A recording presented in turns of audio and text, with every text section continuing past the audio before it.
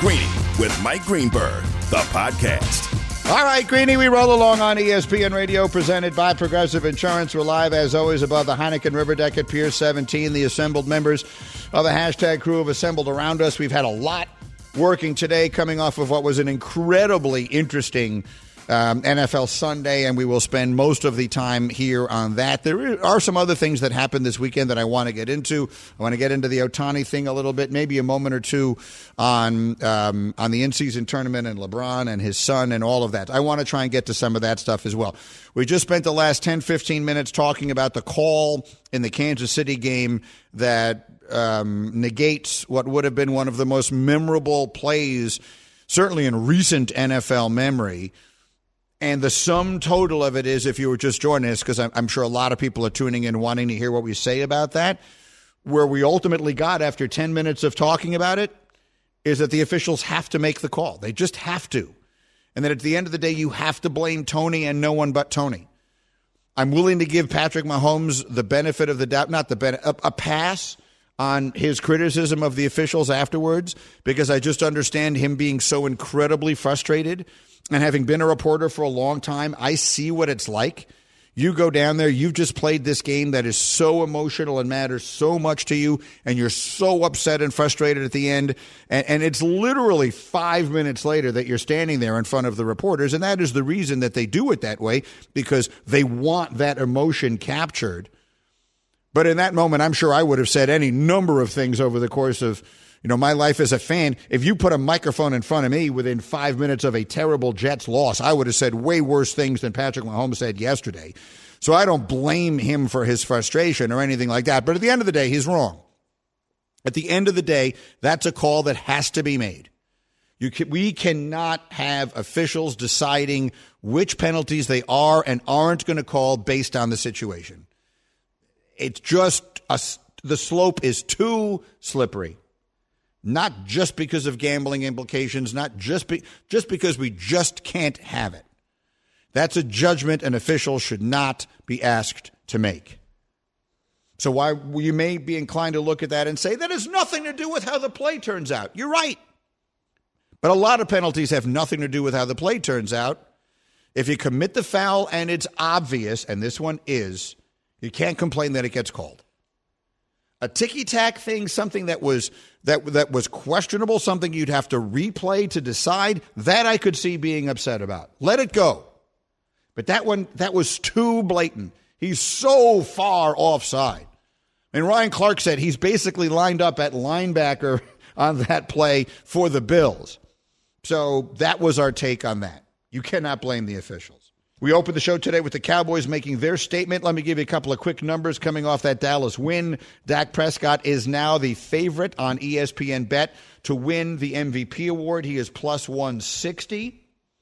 The Cowboys are the fourth team in the Super Bowl era to win at least 8 games by 20 or more points in a season. When that stuff is a huge indicator of how good a team really is. And Romo and Nance were making that point relative to Buffalo yesterday, that they're plus minus. I believe going into the day yesterday, the Bills had the 5th best plus minus, if you will, of any team in the league. The 5th best scoring margin of any team in the league, and they were 6-6. It's almost impossible to do. The Cowboys, I have to believe, have the best plus minus of any team in the NFL, considering they've won 8 of their games by at least 20 points. Do they? Yeah, I'll pull up the list here. So we have the Cowboys first at 14.5. Then the Niners are second at 13.5. And the Ravens are third at 11 per game. So those are the top 3. Is that just in their wins, or is that their total? That's total. For the course of the season. Mm-hmm. So in every game, if you average out all their games this year, the Cowboys have outscored their opposition by 14.5 points. The average per score, game. 32-18. They're just destroying people. And where is Buffalo? Buffalo is 5th now. So they were 5th going in. 7-6. Yeah, that's my point. I mean, it's just incredible. It's impossible to believe. So give me again. It's Dallas, then San Francisco, then who? Then Baltimore, then Miami, then Buffalo. Okay, yeah. So. And what do those teams not have in common? By the way, the 10-3 Eagles are 11th, and that's that. Right. Again, so they've been hanging on, winning these games by the skin of their teeth, and now it catches up to them. The Cowboys are also averaging essentially 40 points a game at home. It's 39.9. That's the 3rd most in a single season in the Super Bowl era. They're also winning at home by an average of 24.5 points per game. So if the Cowboys should get home field advantage this year in the playoffs, it will feel very meaningful. Again, I think the 49ers are going to wind up getting it. The Cowboys have a very tough schedule the rest of the way out. The Eagles do not. The Niners do not. There's a lot left to do, but that was a big win for Dallas yesterday. All right, Greeny with you here on ESPN Radio next. I'm ready to go right now. Green light with Greeny. Normally, we would not do much baseball on an NFL Monday. Normally, we would not react much to something that happened 3 days ago on an NFL Monday. But normally, we don't have a player signing a $700 million contract. Friday was the day that will always be remembered for the erroneous reporting on the part. What is his name? John Morosi. John Morosi, MLB Network, who had that story wrong. And I saw his mea culpa on Twitter. I mean, it's a terrible situation for him, obviously, and I know the fans are upset about it, and I get it. Like that's a terrible deal. But one way or another, the story all day long was: is he going to Toronto? Is he going to Toronto? Is he going to Toronto? No, he's not. He's going to the Dodgers. Oh my God, it's the Dodgers. Oh my God, it's the Dodgers. It's what? It's $700 million. We knew it would start with a 5. We thought maybe in our wildest dreams it would start with a 6. He got $700 million in one contract. And he's not even going to live. Let me rephrase that. Because if you don't know what I mean by that, sorry. Well said. He's not going to die. He's not going to play live golf. He's not Phil Mickelson or John Rahm. He's staying in the same sport that everybody else plays, under the same rules everyone else plays under. And he got a $700 million contract. Hembo, how should people react to that? With incredulity. $700 million is an obscene amount of money, Greeny. But Shohei Ohtani will be worth every penny of that contract. Candidly, he might already be, because Shohei Ohtani is not only the most talented baseball player that ever lived, but he is well on his way to surpassing Lionel Messi as the most popular athlete on the planet. And players like that, guys like that, don't reach free agency. And when they do, teams as smart and as rich as the Dodgers save up all their cash for him, and they blew it. Candidly, I think it's great for baseball. It's going to obviously sort of make it more pronounced, the disparity between the haves and the have-nots in the sport. But to see Shohei Ohtani wear that Dodger blue is going to be a great thing for baseball. And thank God that he's out of Anaheim, because that was the worst thing that baseball could have possibly imagined. So when you put him on a team with Freddie Freeman and Mookie Betts, it is going to make them put them at the very top of the food chain, and I, for one, am here for it. So I have a variety of questions about this. I want to preface them by saying I love Shohei Ohtani. I love what he has done for the sport. I have witnessed with my own eyes, because my wife and I traveled to Japan this past summer, the magnitude of his fame and popularity in that country. And obviously he is that big a deal here. So I agree with every word you're saying. And thus I understand the contract, because the financial ramifications of it will be overwhelming. He is that very, very rare baseball player that might actually make his team more money than he gets paid. There's no way in the world Mike Trout makes the Angels $400 million over the course of his deal. There's just no way. You can't sell that many tickets. It has to go way beyond that. It has to go into other areas, other streams of revenue that Mike Trout definitively does not create. In fact, that Shohei Ohtani may be the only baseball player alive who does. So I have zero questions about this deal from a business standpoint. From a baseball standpoint, do you believe with certainty that he is going to be a dominant pitcher again over at least half the life of this contract? On a scale of 1 to 10, I would say my certainty would be at a 7. And I'll tell you why I feel better about it than you. Because the guy that just did his surgery, Neil Elitrash, is the Dodgers doctor. And the Dodgers have been collecting their Shohei Ohtani intel for years. And there is no way that they'd be paying him $700 million if they merely thought that Shohei Ohtani was going to return to be the pitcher that he was over the past few years. I'm willing to bet you that they believe that Ohtani is going to return to form there. He might not provide the volume of innings that he used to, but I can assure you that come October of 2025, he's going to be starting the first playoff game for the Dodgers, and I don't think they would have come to this agreement if they didn't have the green light from that doctor. See, I don't know that because of all the things that we talked about to start this conversation, which is that he's going to pay for himself anyway. So the Dodgers are owned by a guy named Mark Walter. I know who Mark Walter is. I've met him a time or two, and I know him. I know his story because he's a Northwestern guy. And so he is one of the most generous donors to North. Excuse me, I'm going to sneeze. Pardon me. Sorry. What was his name again? I'm sorry. His name is Mark Walter. He is one of the most significant donors at Northwestern University. If you go to the brand new football building that we built, that was like the talk of the entire. It's called the Walter Athletic Center. Got it. So he's that guy, right? He's a billionaire. He owns the Dodgers, and he runs a company called Guggenheim, which is he's a finance guy par excellence. So he's a business guy. He is about business, and and he is an unbelievably smart man. And so Mark Walter is making that deal because you and I both know that the Dodgers now own the baseball mad nation of Japan. Baseball is the second most popular sport in America at best. It is by far the most popular sport in Japan. There are a lot of freaking people there, and they have a lot of money. And they are all going to buy Dodger jerseys and Dodger hats and watch Dodger games. So Mark Walter is looking at that and saying what we just said. He is worth $700 million whether he pitches or not. So I understand the deal from that standpoint. I don't think he has to pitch to be as relevant as he is financially.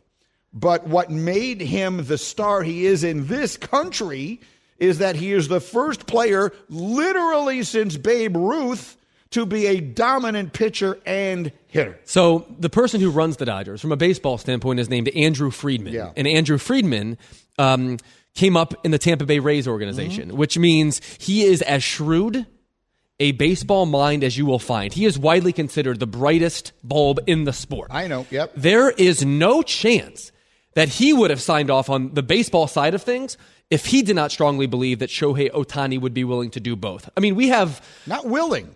Able. I'm not talking about willing to do both. I'm talking about able. Able's the right both. word. Willing is not. Isn't he having a second... he just had? Yes. A second procedure on his pitching elbow. Yes, a second elbow reconstruction. Not a Tommy John, but a second surgery. We don't know that Ohtani's going to be great, but what we know is that he's the most talented baseball player that has ever lived. Right. And if Shohei Ohtani does not throw one pitch for the Dodgers, we know for sure he's going to be one of the game's best hitters. He can easily play Gold Glove first base or outfield because he is remarkably athletic. And if he decides to devote all of his time and resources to just being a position player, he's going to rake for the majority of this contract. Like, that's the thing about Ohtani. Like, we should stop viewing him and comparing him to other mega contracts in baseball, some of which have failed.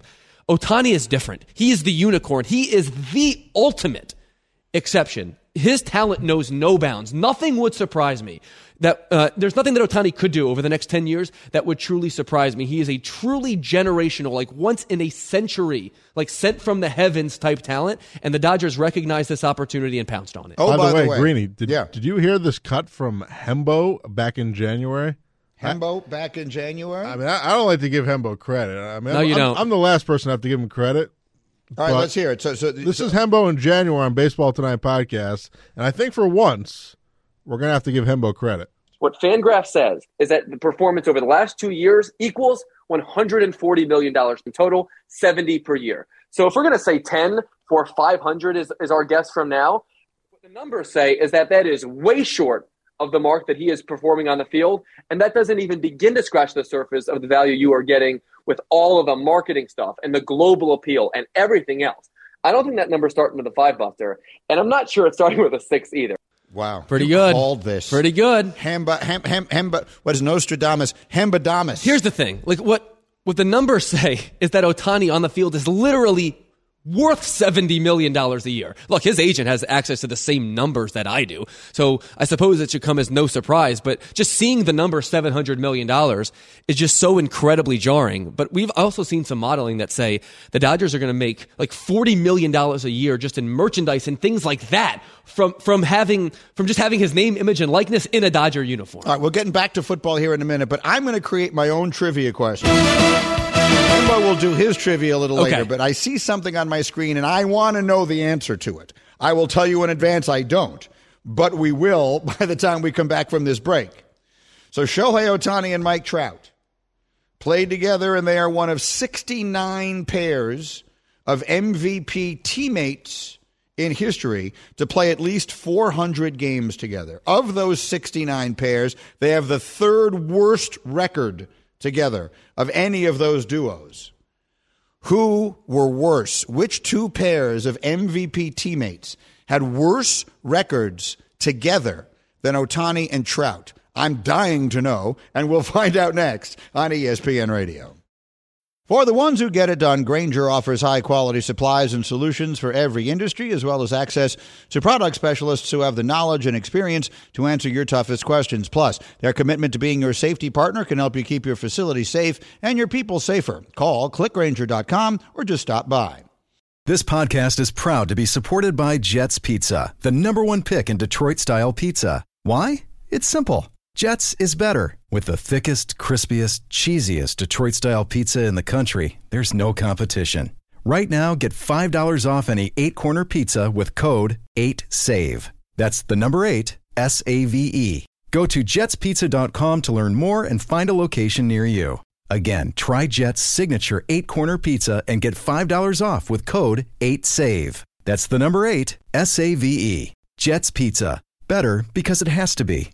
Enjoy all your favorite sports like never before at BetMGM. Sign up using code FIRSTTAKE and receive up to $1,500 back in bonus bets if you don't win your first bet. When you register with BetMGM, you'll get instant access to a variety of parlay selection features, live betting options, and the best daily promotions in the business. And with BetMGM at your fingertips, every play and every game matter more than ever. BetMGM and GameSense remind you to gamble responsibly. See BetMGM.com for terms. This U.S. promotional offer not available in D.C., Mississippi, North Carolina, New York, Nevada, Ontario, or Puerto Rico. Gambling problem? Call 1-800-GAMBLER in the U.S. Call 877-8-HOPE-NY or text HOPE-NY 467-369 for New York. Call 1-800-NEXT-STEP in Arizona. For Massachusetts, 1-800-327-5050. For Iowa, 1-800-BETS-OFF. For Puerto Rico, 1-800-981-0023. For West Virginia, visit 1-800-GAMBLER.net. First bet offer for new customers only. Subject to eligibility requirements. Rewards are non-withdrawable bonus bets that expire in 7 days. In partnership with Kansas Crossing Casino and Hotel. Greeny, the podcast. Greeny with you on ESPN Radio, presented by Progressive Insurance. The assembled members of the hashtag crew assembled around us. Back to the football right after we try and answer the question. This is not sneaky hembo. This is just a stat that was put on my screen here, and I found myself interested in the answer, and I thought you would be too as you listen. So Shohei Ohtani and Mike Trout played together for multiple years, and they both won MVP awards. Out of all the pairs of MVP teammates in history, of which there have been 69 such pairs in baseball history that played at least 400 games together, they have the third worst record of any of those duos. So Bubba and Cam and I have spent this break trying to figure out who the other pairings could be. So I'll give you the one that I came up with. So I remember when Andre Dawson won MVP playing for a last-place team in Chicago. There's no question he was a teammate of Ryan Sandberg, who also at one point won an MVP. I want to say that for the majority of the time those guys were together, those teams were pretty bad. Now, they had a good year. The Cubs made the playoffs, I think it was 89. I'm not sure if Dawson was on that team yet. One way or another, what I'm trying to say is, guys, unless you have some objection, I'm going to guess that one. No, that's good. All right, we're going to go with Andre Dawson and Ryan Sandberg. Hembo. That is incorrect. Oh, damn. I really like your logic trail, but it is not correct. All right. You guys have a guess for the 2010s by chance? So, yeah, Hembo told us that one of them was the 80s and one of them was the 2010s. Yes, that was the only hint that I provided. We don't have anything better than that. The only thing I was thinking was Stanton won with the Marlins, Yelich won with the Brewers, and then there's Ryan Braun, who was also on the Brewers. But does it count if Yelich won it on the Brewers, but he was on the Marlins with Stanton? Like, does that count? Because that would be my only other thought. That's correct. Let's go! Giancarlo Stanton and Christian Yelich own the second worst record of such teammates. You're welcome. The other pair from the 80s, the Baltimore Orioles. I'm sure you can get one of the guys. Eddie Murray? No, the obvious one is not. Cal Ripken? But it's not Eddie Murray. It's someone who is much better remembered as playing for the Boston Red Sox, whose soiree in Baltimore I had almost completely forgotten. Fred Lynn. Fred Lynn? I have no recollection.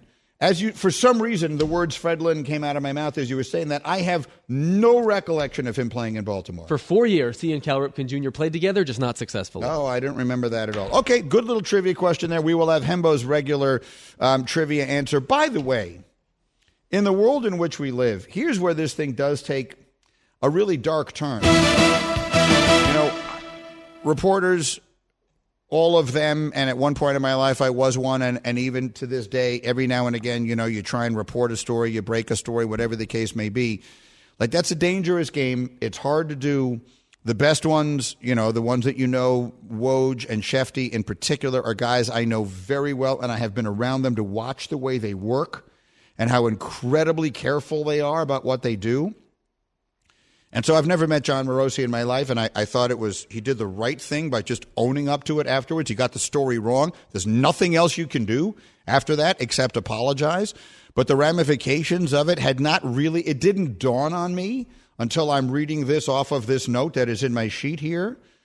The betting ramifications, because of as it proved to be, incorrect reporting that Ohtani was on a private jet to Toronto, bettors at sportsbooks in both the U.S. and Canada were rushing to bet on the Blue Jays to win the World Series.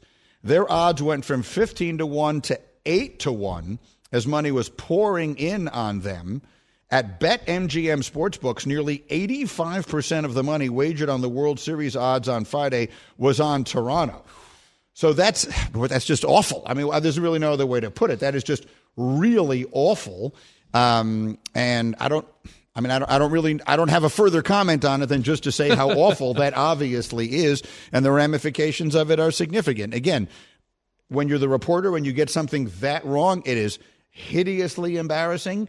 He did the right thing. I saw his apology. I thought it was heartfelt. He said, you deserve better, something like that, to his viewers and his followers and all of those. I mean, that when you get it wrong, I guess that's all you can do. But boy, I hadn't thought of the gambling ramifications until just now. This was an absolute circus. If you were actually following it closely on social media. I was following it all day. I was like, oh my God, Ohtani is going to go to Toronto? I was shocked. And then the guy from Shark Tank walks off the private jet. Like, it's hilarious. I mean, if this was actually like an elaborate ruse by Shohei Ohtani and CAA to get himself $700 million, then wow, that is some creative stuff. To identify the reporter, to have the flight tracker, like the whole bit. It was quite something to follow in real time. I do feel badly for Blue Jays fans. All right. Greeting with you here on ESPN Radio. We're presented by Progressive Insurance. Let's do one question. I have only one question. So every week, Dan Graziano puts up on ESPN.com these interesting overreactions, and I will turn them into the form of questions, and we will all answer them here, the assembled members of the hashtag crew. And the first one is this. I have only one question. Will the Bills be the most dangerous team in the AFC playoff field? Yes or no, Bubba? No, I don't think they're most dangerous. I'm going to go, say, I think, the Ravens, I'd say more dangerous. I think Dolphins are more dangerous. No, Josh Allen, I don't have faith in him yet. See, it's just interesting the way the question is phrased. The overreaction, if you will, is the Bills will be the most dangerous team in the AFC playoff field. What I haven't seen is the end of that sentence, which is, meaning, are we just talking about all the teams that might or might not get in? Because if you're looking at all the teams that might or might not get in, the answer is definitely yes. I would be much, much, much more scared if I'm one of the top seeds of playing Buffalo than I would be Indianapolis or Cincinnati or Cleveland or Pittsburgh or anyone else that might be in that mix. if we're just saying if we're substituting most dangerous for the team you would pick to come out of the AFC, then I would definitely Let me ask not. you a question. Yeah. All right. Let's say right now we're lining up the number 2 seed Baltimore Ravens at home against the Buffalo Bills in the 2-7 matchup in the first round. What is that line if you are making it? To me, it's a toss-up. The line is the Ravens will be favored at home, and I assume the Ravens would be favored by 2.5 to 3.5 points. So yesterday, Buffalo, I think, closed as a 1 or 1.5 point dog in Kansas City. Right. I think we're looking at a pretty similar number. Like Buffalo is definitely like the team you don't want to play. Like, most definitely. Like they fit that profile perfectly. Do they not? I mean, I don't know about the team you don't want to play if you're one of the big seeds. Yes, that's what I mean. Yes, I'm agreeing with For that. sure. But if you're Baltimore, would you rather play them or would you rather play Kansas City? I'd rather play Kansas City right now. I think I would too. I think you might see a team tank the 2 seed so they can avoid Buffalo. Now, the one thing I'll say about Buffalo, I don't trust their defense in a big spot. Like they give up points in the fourth quarter by the bushel. Yeah, they're great at that. And so I trust Allen like crazy, but I don't trust the rest of them. I have only one question. Next, will the NFC playoff field have multiple teams with losing records? Cam? I say no. I think the Packers are going to get a winning record. They'll probably get in. I think Vikings will probably have the winning record. I do think the NFC South winner will have a losing record, but I think enough of these teams might be like 9-8, 10-7, and push that over the top. But I do think it is very top heavy in the NFC, whereas the AFC is more of just a muddled mess. Right. So Dallas and Philly are obviously both getting into the playoffs and will obviously both have winning records. So you have room then for A,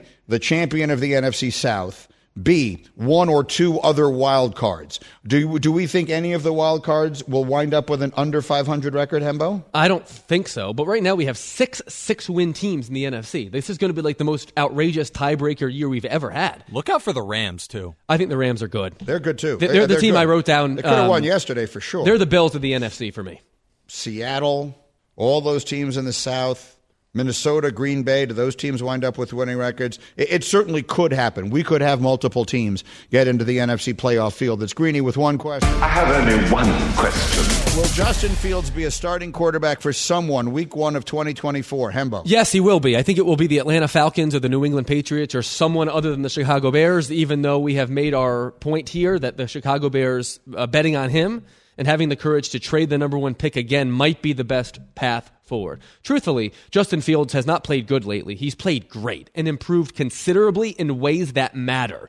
I'd be willing to trade a late first-round pick, maybe an early second-round pick, and take a year or 2 of Justin Fields because I think he is a good coach and a good infrastructure away from being a Pro Bowl quarterback. So let me ask you this. If you're Bill Belichick, because Rex brought that up today, that he thinks the Patriots will trade for him, first and foremost, I think the world has essentially decided Belichick isn't coming back to New England. So that would be an interesting, then who knows? Because, I mean, to some degree, all bets are off because who's the next coach going to be? Is it going to be Mike Vrabel? Is it going to be who's the linebacker who's Gerard there now? Mayo. Gerard Mayo. Who's the next coach going to be? Let's live in a world where it is Belichick.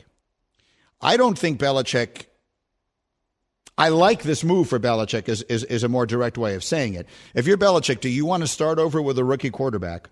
Or do you want to start with a quarterback who's already shown you he can play and trade what might be the 3rd or 4th pick in the draft, which could be Drake May or one of these other quarterbacks, and get maybe not the king's ransom we're talking about at number 1, but get multiple picks? There's nothing Bill Belichick likes more than multiple picks, a bunch of really good young players on rookie contracts. You could remake that team pretty quickly with Justin Fields and a bunch of good picks. Their defense is already good. I think if Marvin Harrison decides to enter the draft, you could definitely talk yourself into trading for Justin Fields and drafting Marvin Harrison. Like that might wind up being... Where will he get picked, though, is third. the thing. He's going 3rd. Either he's going back to school or he's going to be the 3rd pick. That guy might be the best receiver to come out of the draft in years. Right. So he would go 3rd. So are the Patriots going to get the 3rd pick? Right now, the Patriots are scheduled to have the 2nd pick after Chicago. Arizona right now is scheduled to have the 3rd pick. Things have broken New England's way despite winning on Thursday.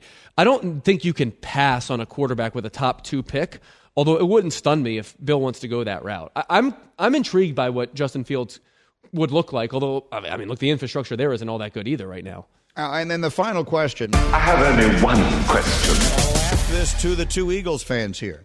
the way that it is phrased by Graziano is it an overreaction to say the Eagles just aren't good enough to get back to the Super Bowl this season?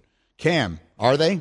They are, but obviously not with the way they're playing the last 2 weeks, and candidly not the way that they've been playing most of the season. We keep saying we haven't seen the Eagles' best football yet. Now I might think we have, and it's just not quite there. But I do think this team has all the capabilities, all on paper, should be good enough to get to the Super Bowl and should be good enough to beat anyone in the NFC playoffs. But every little thing that has turned into a big thing now is catching up to them all at the same time. They can't tackle. Their secondary is a mess. The play calling is still somewhat questionable, and they're turning the ball over like crazy now. So anything like this, no, this team can't beat anyone, honestly, in the playoffs. This is still a three-horse race. When they're at their best. This is still a three-horse race, Cam. I Yeah. think the Eagles' defense is the worst of the 6 units between the Niners, the Cowboys, and the Eagles. It's the worst. It's probably the worst by a long shot. But they just finished up like the most difficult 6-week stretch imaginable that any team has had in recent memory, and they came out of it not looking so bad. I mean, if you had told me before the season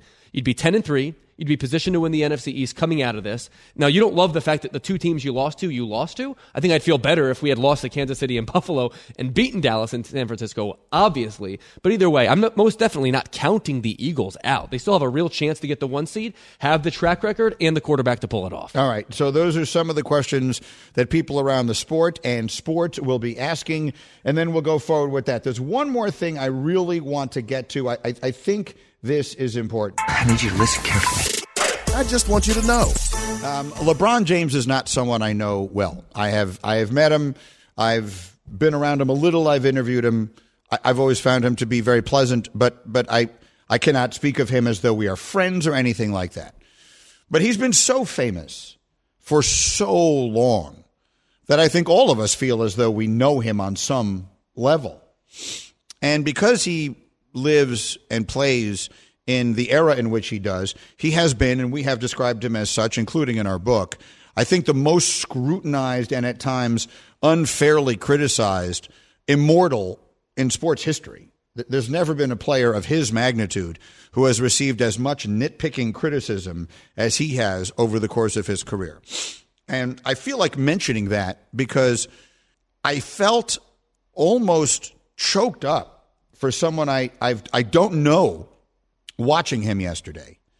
Because if there's one thing that I've learned over the course of my life being around very, very, very famous, very, very, very successful, and very, very, very rich people, and being on a much, much, much smaller level myself, a little bit famous and a little bit successful and a little bit wealthy, what I can tell you is that there are some things in life that doesn't change. Yes, it makes most or many things in life much, much better, much, much easier, and wonderful. I'm not in any way making that, I'm not suggesting that's not true. But what I am saying is, if something's wrong with your kid, like that's the scariest thing that I can ever imagine happening. I thank God I've never lived through that. Neither of my kids have ever been sick or ill or anything in any kind of way that genuinely scared me. They've had their share of stuff like everyone else does, but there's never been a moment where I've been genuinely afraid for something like that. And so when you're LeBron James, it don't make a damn bit of difference if you are the greatest basketball player that ever lived or how rich you are or how famous you are, or how powerful you are.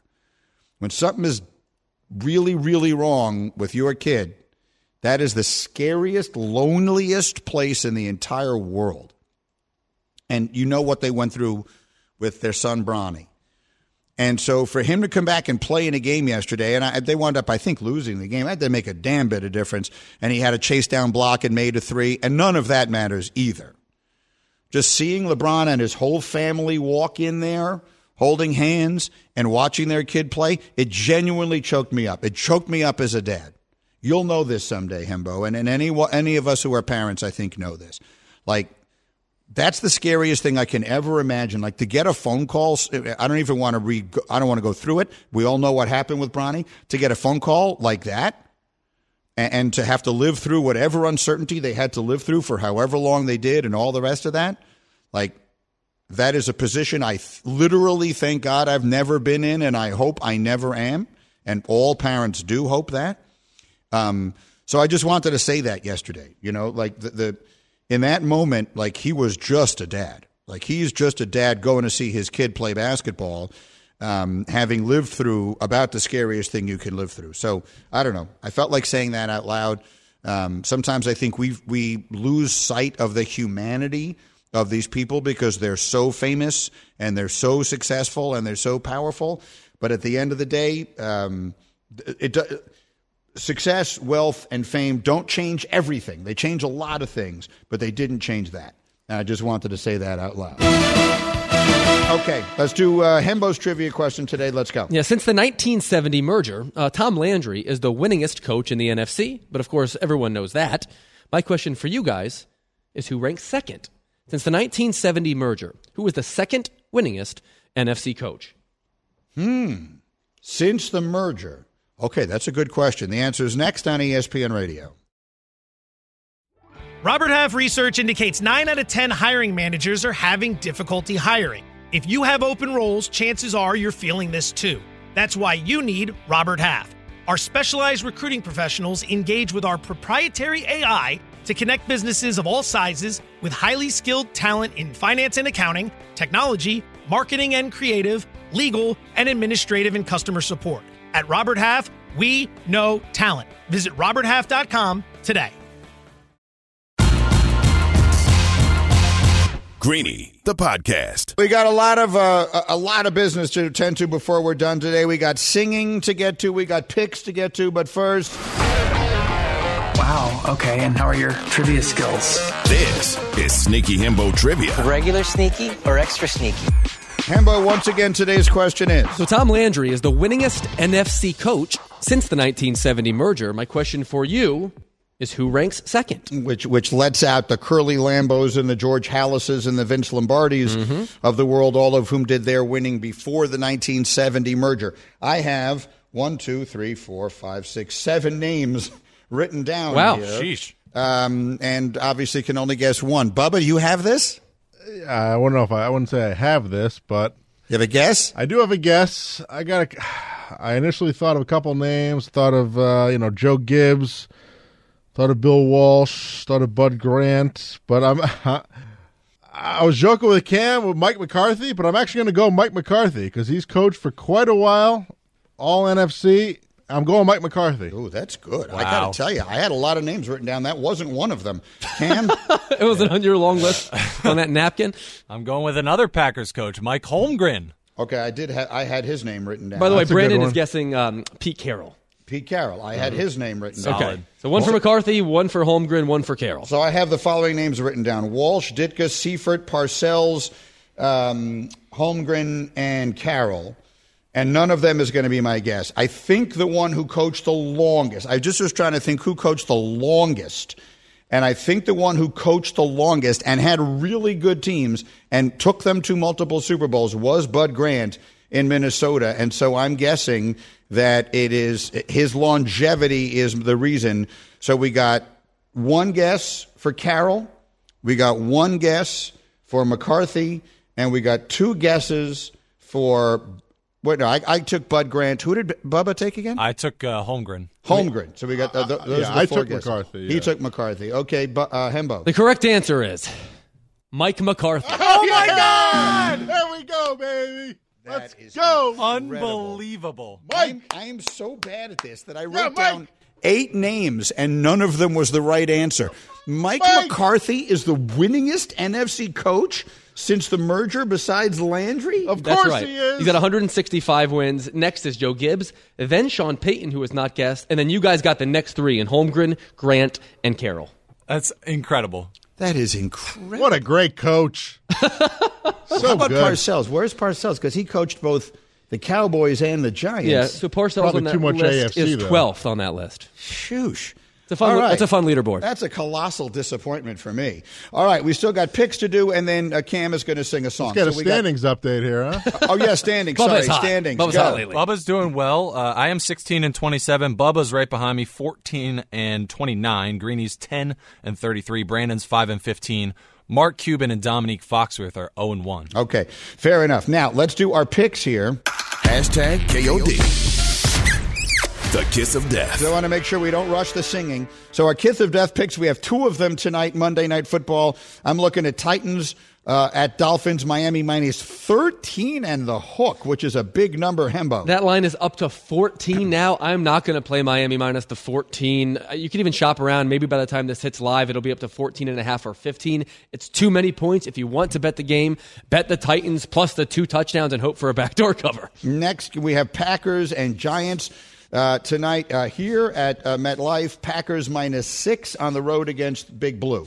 What does that smell? Smells like a smelly line? That's a stinky freaking line. Why? I would think the Giants would be a double-digit home dog in that game against a really good Packers team. I don't like the idea of betting the Giants plus the 6 with Tommy DeVito as their quarterback, but that number is too small. 3/4 of the public is on Green Bay. If you want to play it, play the Giants plus the 6 for no obvious reason. There you have it. So those are our Kiss of Death picks here on the program. All right, one piece of business, and we have saved the best for last. So on this program a couple of weeks ago, we've got Cam and we've got Hembo, who are the crazy Eagle fans, and we got Bubba, who's the crazy Cowboy fan. Eagles beat the Cowboys in a heartbreaker, and so Bubba got up there, God bless him, he sang the heck out of Fly, Eagles, Fly. With Luciano Pavarotti's picture on his chest. He did really well. For today, Cam is going to sing Rhinestone Cowboy, the Glenn Campbell classic from my youth. Hembo, because he doesn't know the song and we weren't able to rehearse, is going to sing a different song tomorrow. Well, we weren't able to I just love that practice. word, yeah. You weren't able to be ready for this. So we're going to spread out the punishment over 2 days. Works for me. Today, Cam is going to sing Rhinestone Cowboy, and then tomorrow, Hembo is going to sing a different cowboy-related song. Good? You're good with that? Yes, that's right. I'm good with it. It was a 20-point loss. You feel good about this? I feel great about it. All right. So let us then set the stage. Here we go. Glenn Campbell, a classic from the 70s. 1975. Rhinestone Cowboy. Cam, take it away. All right, I'm going to play the song so the TV audience will not hear the song. They'll just hear my pipes, and I'll sing with Glenn. Okay. I'm singing the first verse and then the chorus. Here we go. Okay, let's go. I've been walking these streets so long, singing the same old song. I know every crack in these dirty sidewalks of Broadway. You're killing it. You're killing it. Keep it going. And hustle's the name of the game. Yes. Nice guys get washed away like the snow in the rain. It's pretty good. There's been a load of compromising on the road of my horizon. And I'm gonna be where the lights are shining on me. Everybody! Like a rhinestone cowboy. Do it. Riding out on a horse in a star-spangled rodeo. Yes. Like a rhinestone cowboy. 1 minute. Getting cards and letters from people I don't even know. And offers. And offers coming over the phone. Oh, that was magnificent. Oh, magnificent. Oh, that was so good. That was so much better than I expected. Very good. He sings like a Jonas brother, I practiced a lot last night. I'm telling you right now, you could do a cover. We could release this. Very good. Cam Pratt sings Rhinestone Cowboy, a song that was popular 40 years ago. By the Cam Pratt Family Singers. It's almost 50 years ago. Yeah. That was 75. really well done. Tour de force. Oh, Hembo, you've got big shoes to fill tomorrow. Wait till you hear this. Yeah, you got no fighting chance at that whatsoever. All right, fun day. Thanks, everybody. See you tomorrow. ESPN Radio. Thanks for listening to Greeny the podcast. You can listen live each weekday morning at 10 Eastern on ESPN Radio. Or watch the show through the Watch tab on the ESPN app. Also catch Greeny on Get Up, weekday mornings at 8 on ESPN. And also available wherever you get your podcast. Robert Half research indicates 9 out of 10 hiring managers are having difficulty hiring. If you have open roles, chances are you're feeling this too. That's why you need Robert Half. Our specialized recruiting professionals engage with our proprietary AI to connect businesses of all sizes with highly skilled talent in finance and accounting, technology, marketing and creative, legal, and administrative and customer support. At Robert Half, we know talent. Visit roberthalf.com today.